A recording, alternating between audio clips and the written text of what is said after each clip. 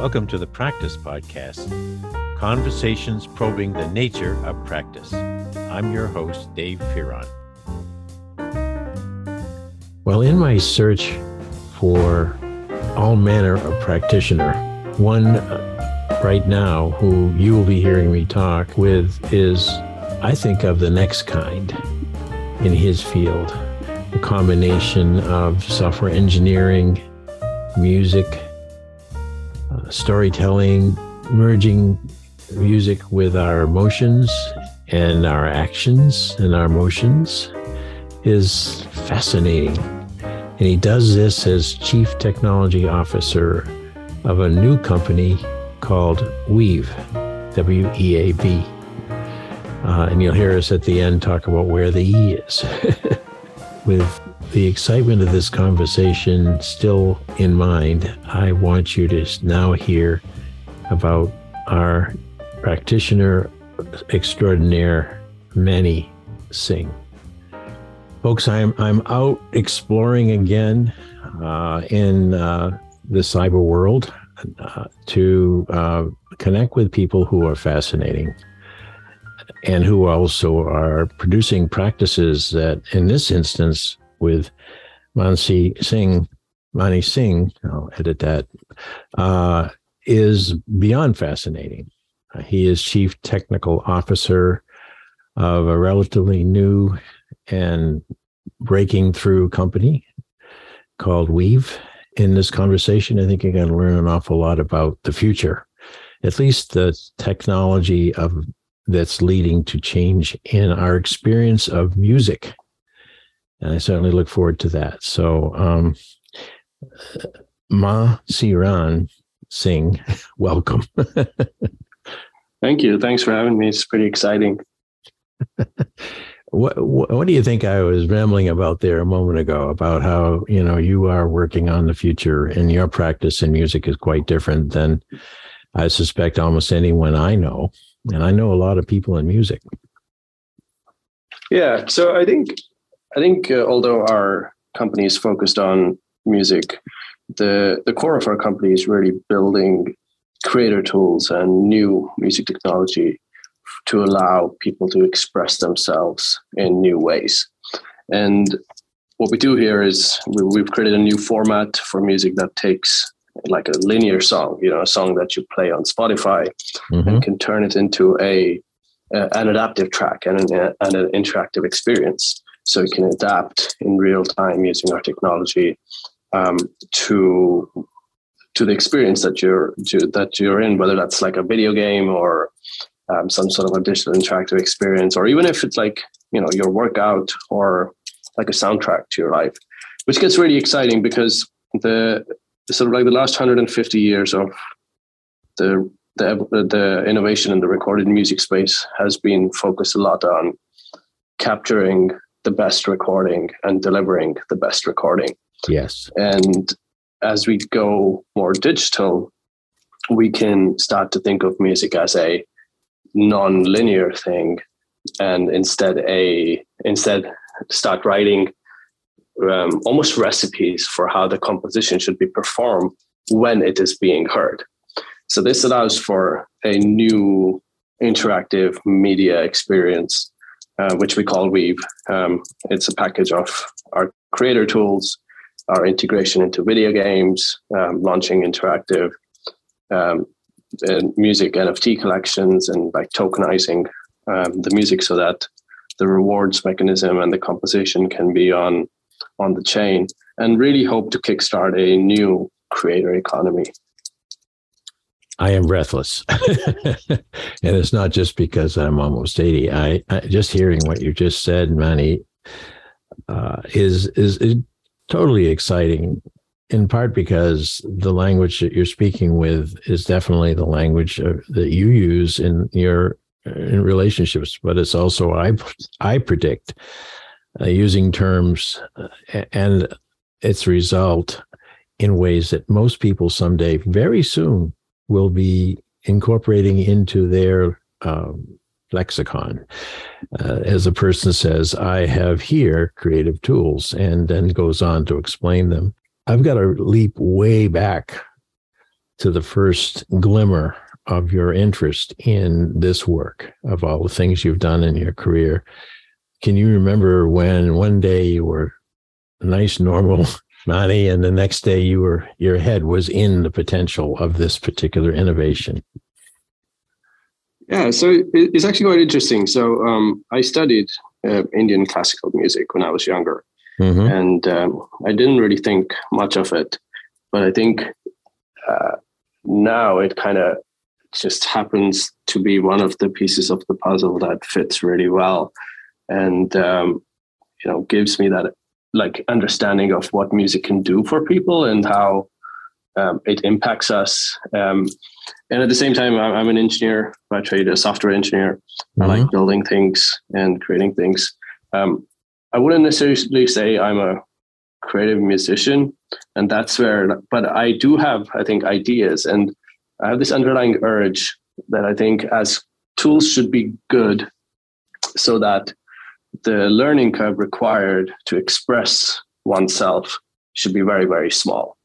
And what that really means is that like a lot of people have insane imagination and they can think of all these things, but a lot of the time they're restricted by, you have to go learn how to paint before you can paint, but you have the idea of the painting way before that. So if we can make the tools better, we can make our creative output greater and far more interesting. And that's where the urge to build creator tools comes from. No, I love that. I love that whole notion. Almost everything that I'm still trying to do that requires my abilities to expand into the digital space is like learning how to put on and tie my shoes for the first time, and yet I have help who trying to make it easy for me, and I'm just projecting out now to the millions of people who are creative, and most of us are more than we know, and we've kind of put the stopper in it. We've been discouraged because we just can't seem to climb that curve. And your vision, as I'm hearing it, is to help us do that. Thank you. And the other point I want to make, though, is this wonderful connection that you've made between the study and the experiencing of classical Indian music, and how that's married with your technical abilities. Let's talk about the technical side. When did you know that was your forte? Before you went to university, further back, or as you were there, did you discover it, being a technical? So I've always enjoyed building things and trying to figure out how and why things work the way they do. I have this joke that like I am interested in anything that plugs into your wall, whether that's your fridge or your washing machine or your toaster or whatever. And those things are getting smarter and smarter. Yeah. But I'm by no means like a hardware person. I don't have expertise in hardware. Software just makes it easy for me to express like what I want to build. Like I can think of an idea and create it myself, and that sort of like creative power is the kind of thing that we hope to deliver with our music tools to people who want to express themselves, and that to me is really exciting. Yeah, I can see that. First, you must have really made your parents nervous as they saw you heading to the next thing that was plugged in. What's Mani's going to open this up and find out why the refrigerator goes purr. Oh yeah, I was very good at opening things, not very good at putting them back together. So yeah. There's lots of stories. So, and I would say in some ways, what little I know about software engineering is that trial and error is a very big part of it. There are an awful lot of things I suspected as you were beginning to write code for perhaps some of the simplest things you wanted to build, that you had to rebuild and rebuild until it worked. Is that true? Yeah. So one of the first projects I launched a long time ago it was a website that was like an online time capsule. I didn't know much at the time. on how I might go about building it. But there's like, we live in an age where there's like all these resources available online. But sometimes it's really hard to navigate those resources. Mm-hmm. But I think if you like, there's two ways to learn. There's a way to learn, which is that you go learn a skill by itself, and then you try to apply it, which I find quite boring. I think there's a place for that. I prefer to learn with like references and reference manuals. So you try to build something, and then when you get stuck, you try to figure out where you're stuck. Yeah. And that way you have this ongoing motivation to not give up, and keeps you chugging along. Mm-hmm. And how did that build work out, that first entry into the web? As it didn't really go anywhere. Your investors are asking me to ask you that. No, I'm kidding. Right. I mean, looking back, so this was like 15 years ago. So looking back, I think one of the boldest things that I did at the time was reach out to a ton of people that I didn't know, randomly, like cold emails, and saying, "Hey, look, I built this really cool thing. You should totally use it." But now I look back and I go, hey, like, this is how I would improve it. And surely there were all these holes, but it did lead to interesting opportunities. So I met a couple of people who were in the media space at the time, who were doing film production, who were excited about the idea. But instead I helped them build out, their projects instead. Mm-hmm. And that's kind of how I grew into the space. And actually and then we turned into creating value and creating useful projects. So I did so in like 2015, I was working on a project called Refugee Aid App, which is called RefAid for short. And it's one of the largest global aid syndicate apps in the world right now. Wow. And it was recently featured in a museum in New York as part of Design for Peace. Wonderful.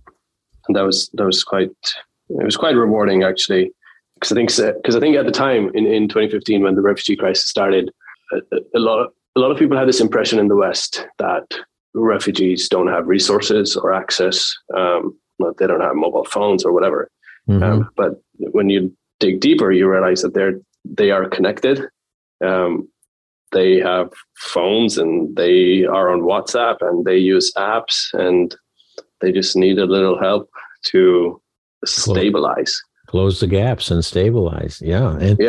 And that's a wonderful alternative view of anyone who's a refugee. And I wish we had a lot more awareness of that were it not for our well-being here, we would be in that boat, and then we would need resources, and we would perhaps have our phone, but we wouldn't know necessarily who to call. And so that notion of being sort of afloat, but barely, and then finding ways on their own, by their own efforts, because you place the resources at hand, is similar to what you said before. Give me the reference manual. Yeah. They're struggling to solve some huge problems. Give me the reference manual. Yeah. And we discovered that actually a lot of the aid delivery at the time was being slowed down by the fact that there was no consolidated like database or structure. Like a large NGO didn't necessarily know exactly what resources were available in which local area. Mm-hmm. And we were able to bring on tons of NGOs and charities and consolidate all the resources in a single app.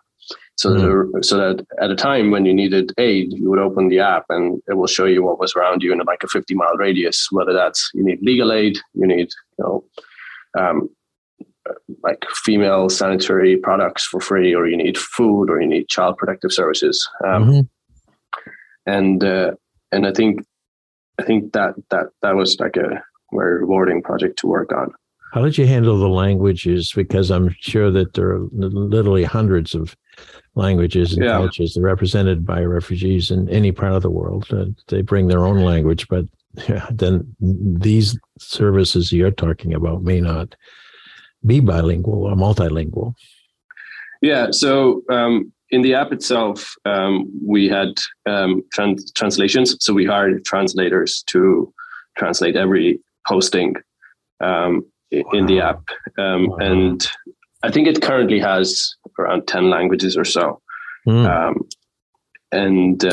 So that's how it kind of grew. That was a lot of people. Now you worked on that. You're not working on it directly now. When you reached what perhaps you thought was the zenith of your creativity in that wonderful venture, what brought you into Weave? Yeah, so I think in the past project, I kind of peaked at building the app and the infrastructure, and then the weight was on to acquire more partners and get more data in. Yeah. And that's when there were other people who were far more skilled at that than me. Mm-hmm. And that's when I moved on to Weave. And Weave was an interesting project. So it was co-founded by Lars Rasmussen, who is also the co-founder and co-creator of Google Maps, and his now wife. And it stemmed from the idea that, like when you listen to a song, just sometimes, what if you could nudge it to be in sync with whatever activity you were doing? Yeah. And it kind of grew from that. So we spent a bunch of time in the fitness space early on, in the digital fitness space, where we would synchronize the music to the intensity of your workout and the cadence of your running or the cadence of your cycling, so that every time your foot hit the ground while you were running, the beat would land on your foot, which is a really interesting like psychological thing, because humans are naturally rhythmic beings, and they're bipedal, and they run in this like 1-2-1-2 kind of thing. Mm-hmm. And a lot of, or if not most of the music that's produced is in the 4/4 pattern. So like a march, for example. Yeah.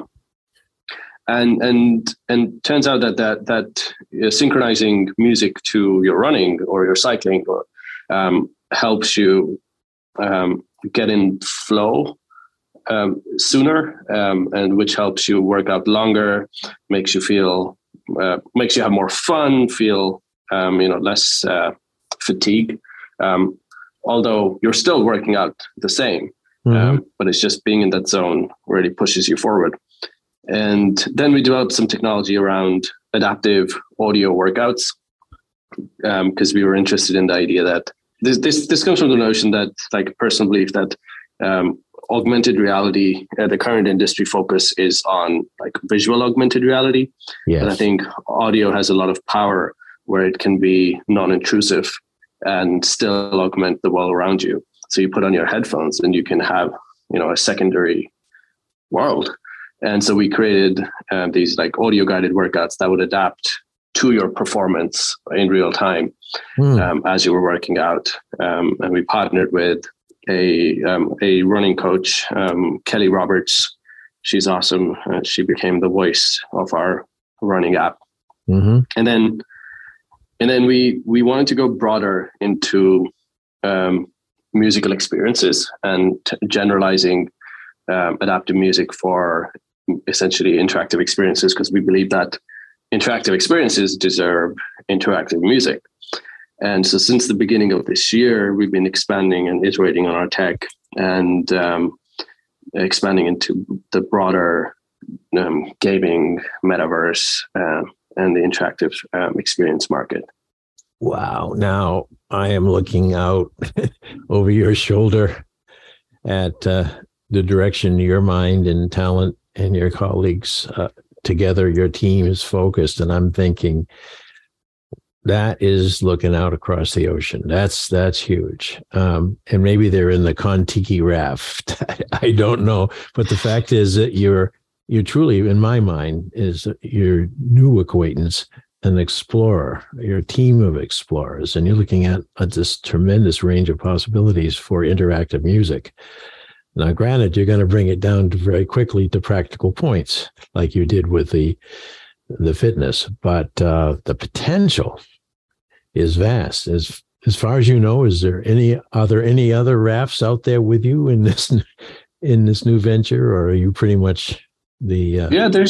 There's a few projects. There's a few projects out here doing similar things, but in slightly different sort of manner. A lot of the focus is in the other projects is on AI generative music, I think part of the reason is that music licensing is pretty restrictive. So it's very hard to take a song that's from a record label and use it for an experience that you want. We hope to make that a little bit more straightforward.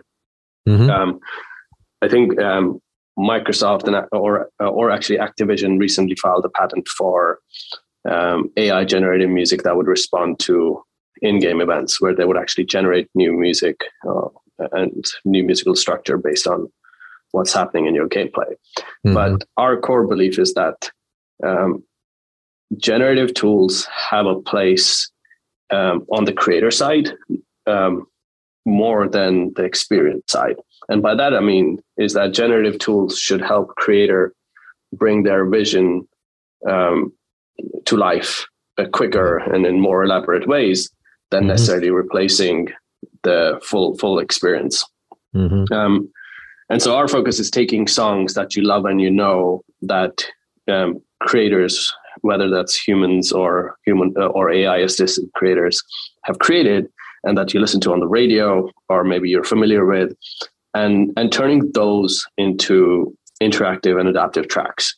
So our technology allows you to take a song, break it down into stems, which are like the Lego building blocks of a song, and we pair them with alternative mixes and alternative stems, and then our engine can use this as the source material and the source content to adapt the song in real time to external events, whether that's your character going underwater or flying in a game, or responding to health events in games, or your car speeding up or slowing down. But the familiarity of the music is where we think a lot of the excitement lies. I feel that already. I can begin to imagine how much richer using familiar songs would be, because they're your history. You're familiar because you've lived at moments when those songs came into your life. And now if I can bring a song back from my day, let's say the Kingston Trio singing one of their songs and tie it into how I'm feeling and what I'm doing, much differently than just playing their record again. And I use the word record. I think, that tells you where my generation life is. Now, your connection, you're not working alone. Very few of any sort of practitioners that I can think of who even may think of themselves as working alone and should get credit for their particular efforts and what they do, has to be in a context that's a social context in particular that's very supportive. And I'm guessing from your willingness to step out and try these new things that you're in a really good social team experience, as well as have the toolkits, the computers and other servers and other things that you need. Is that so? Yeah, I mean, we have a super exciting team of combining both software engineers and music producers and audio engineers, and actually a lot of our team has been around with us for over 5 years.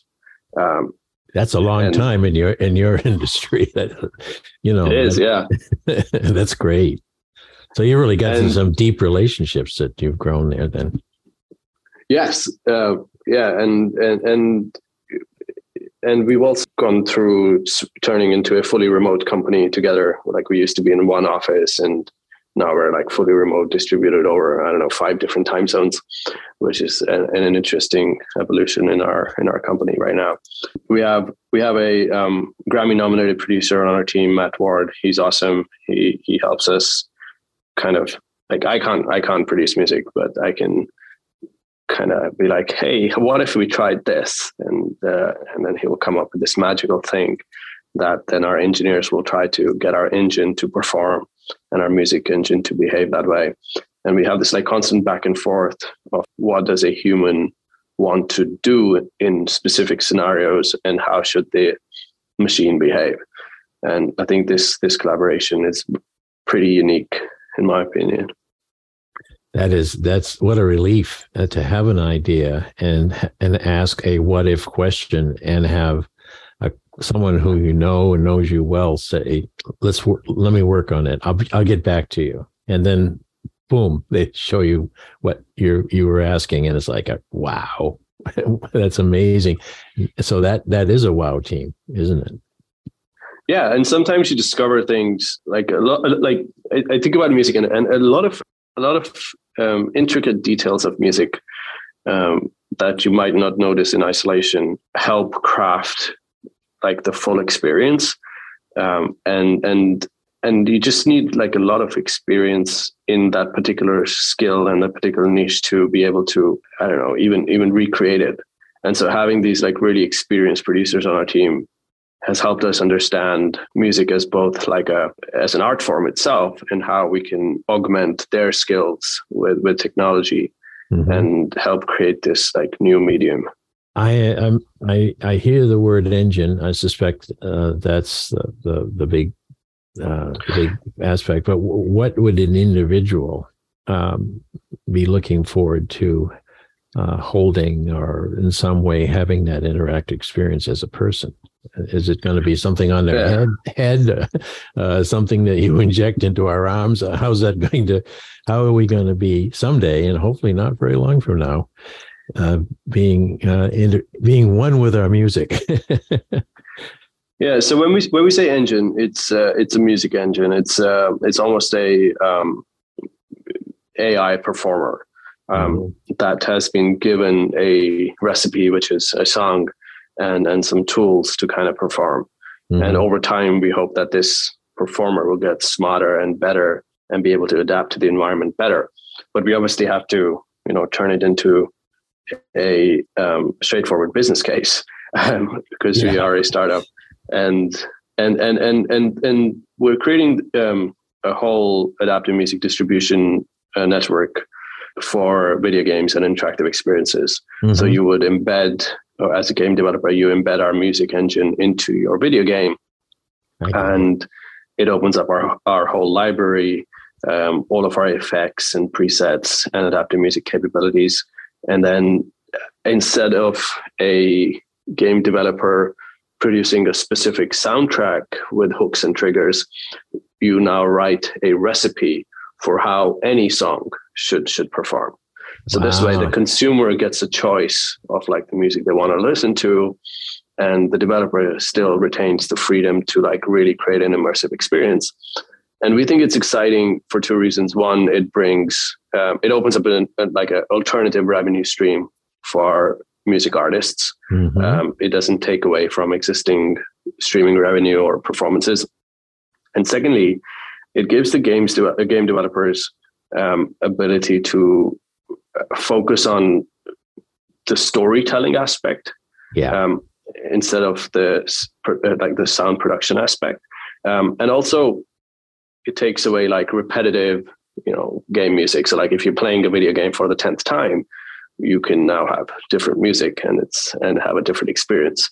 Oh, really? It would switch up the music. So the 10th time you go out to the dungeon or the castle or whatever in the game, it's different music.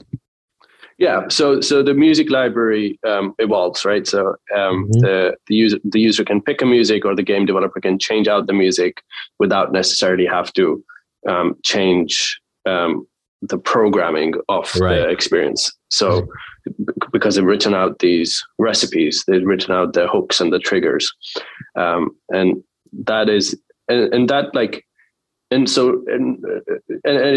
really useful for independent indie game developers or smaller game studios who might not have the budgets to compose a specific soundtrack, but they have excellent engineers who can, embed our technology and write how they want the song to behave, and they can say things like they can give us environmental cues, or they can give us player statistics in real time, and by us I mean the music engine, and write out instructions on how the music should evolve. And then using our content library, you can play different content every time, and it will be adaptive to the experience. I am by nature a storyteller, and I'm listening to this now, and I'm thinking, when I would tell a story to my kids, I would produce the sound effects in order to give them a little more sense of what was going on in my imagination, and therefore the story I was making up. Now I hear a storyteller of today, as she is thinking out her story and pictures it holistically, which we do when we're imagining a story.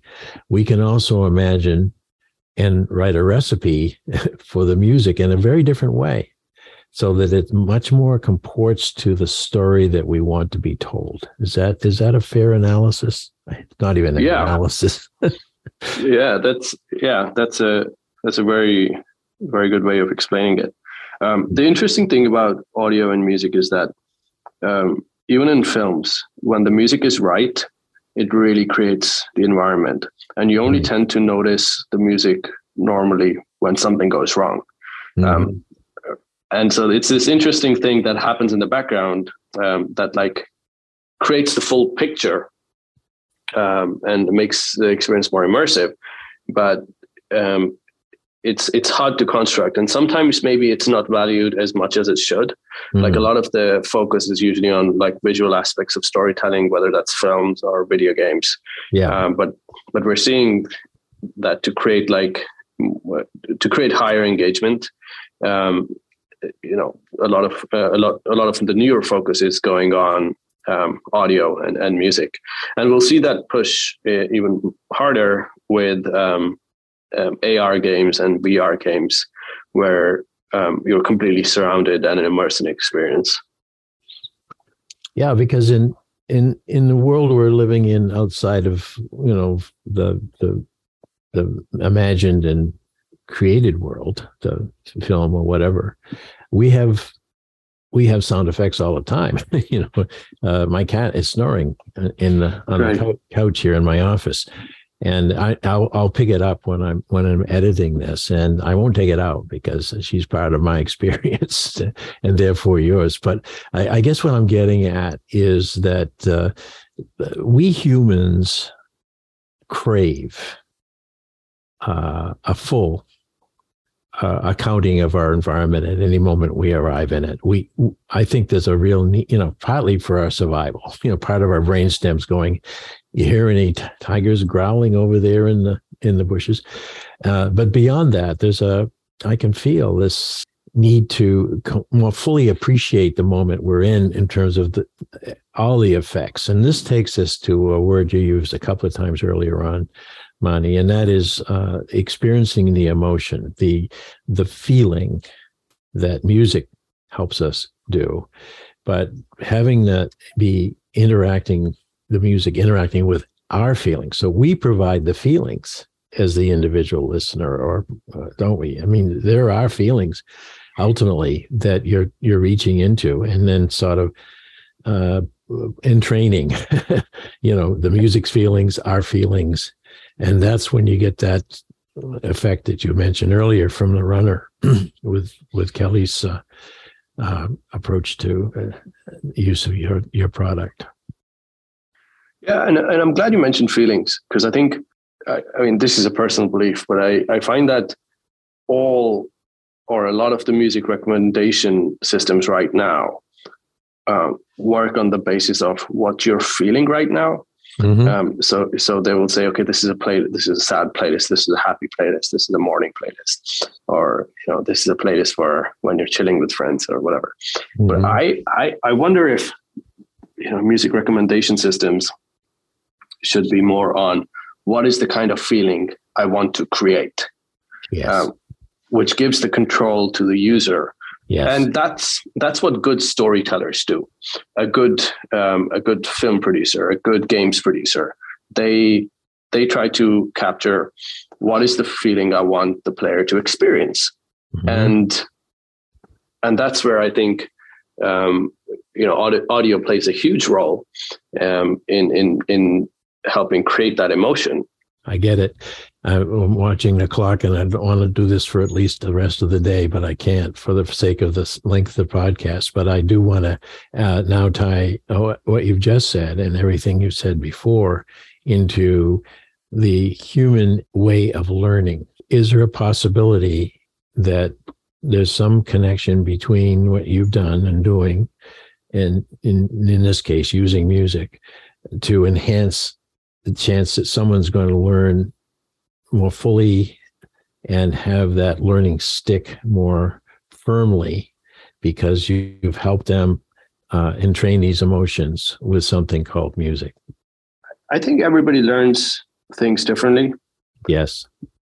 Everybody absorbs information a little bit differently.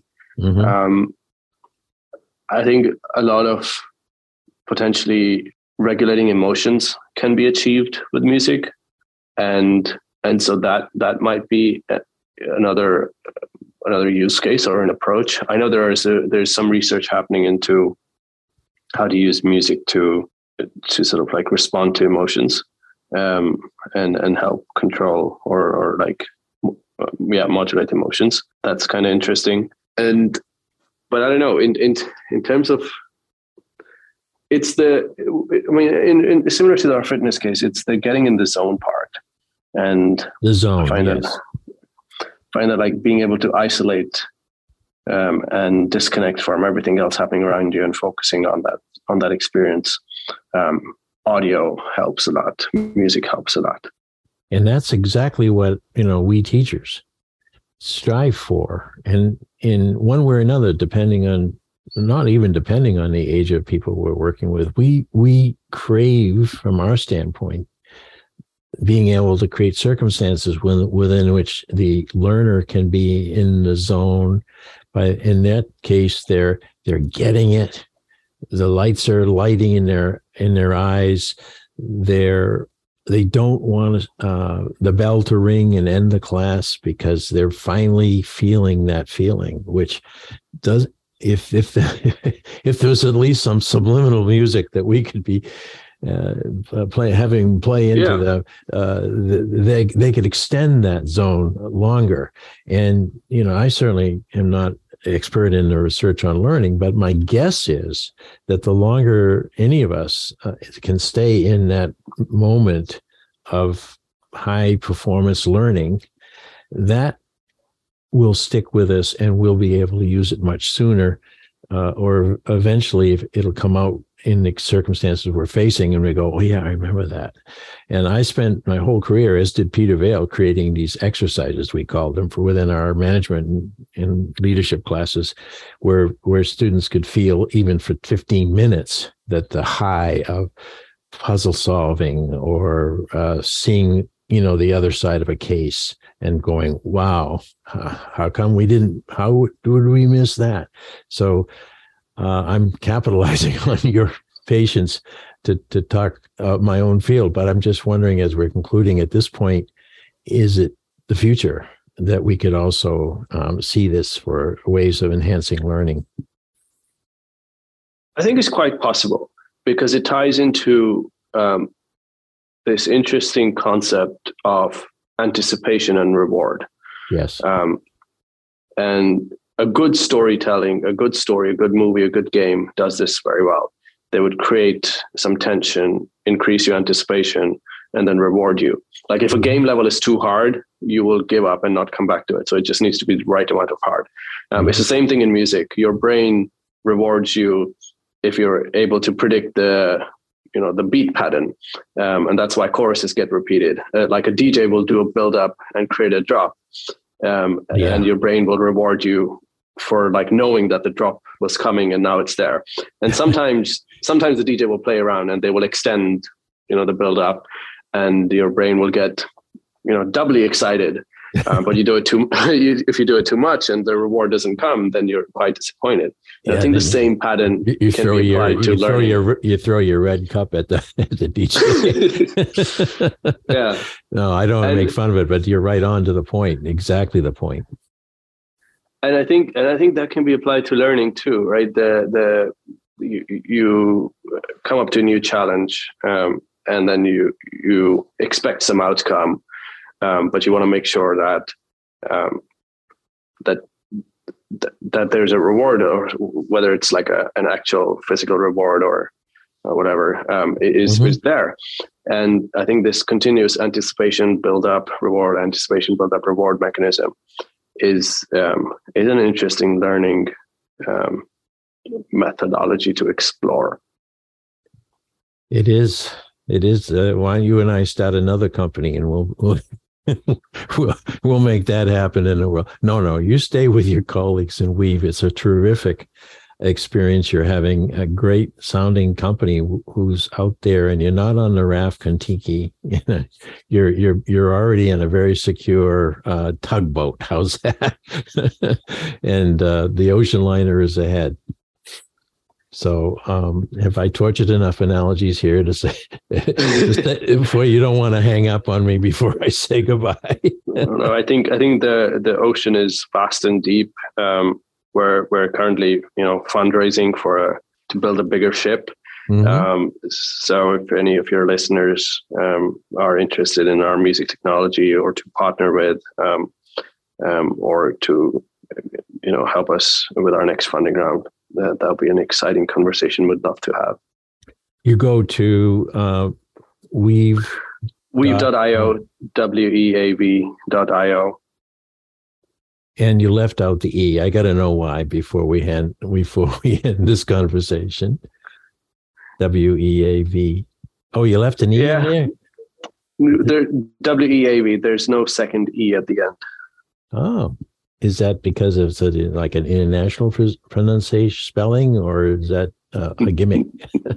It's a gimmick, but it's also a 4-letter word, and a shorter domain. And we have our own music format, and music format extension, or like digital format extensions, are usually 3 or 4 letters, so it kind of fits it well there as well. Very smart. Very smart.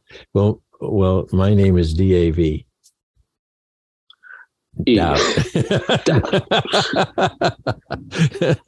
No, dude, we get this confusion a lot. I love it though. See, that's a nice hook, isn't it? Though, I mean, people have to ask you, like I just did. Well, where's the E? And then you have a great conversation about this emerging startup company, and you want friends, you want investors, you want attention. And I will say in that regard, again, before we stop the recording, that one reason I got to know about you, and now I'm happy to know you, is Lizzie Freudman, who is helping your firm get attention. Is that not so? Yeah, so Lizzie's been helping us for almost 6 months, a little bit longer even, with our like online presence and reaching some of her local partners in New Orleans and some artists out in New Orleans to onboard onto our platform. It's super exciting. Yeah, Lizzie was in my podcast twice now, and now you're going to be in it. And perhaps we'll come back and as you signal another accomplishment, or even if you don't, and we'll continue our conversation. Is that okay with you, Manny? I'm definitely happy to. Yeah, we'll see if we get on a bigger boat and tell the story. Well, you've been listening to Mansimran sing. There we go. And David Fearon butchering that name. But it's been fun, and thank you again. Thanks for having me. Thanks for listening to the Practice Podcast where we discuss practice with a capital P. If you'd like to hear more, listen in on Spotify, Automatic, and Apple Podcasts, or go to enactionresearch.com/podcast-page.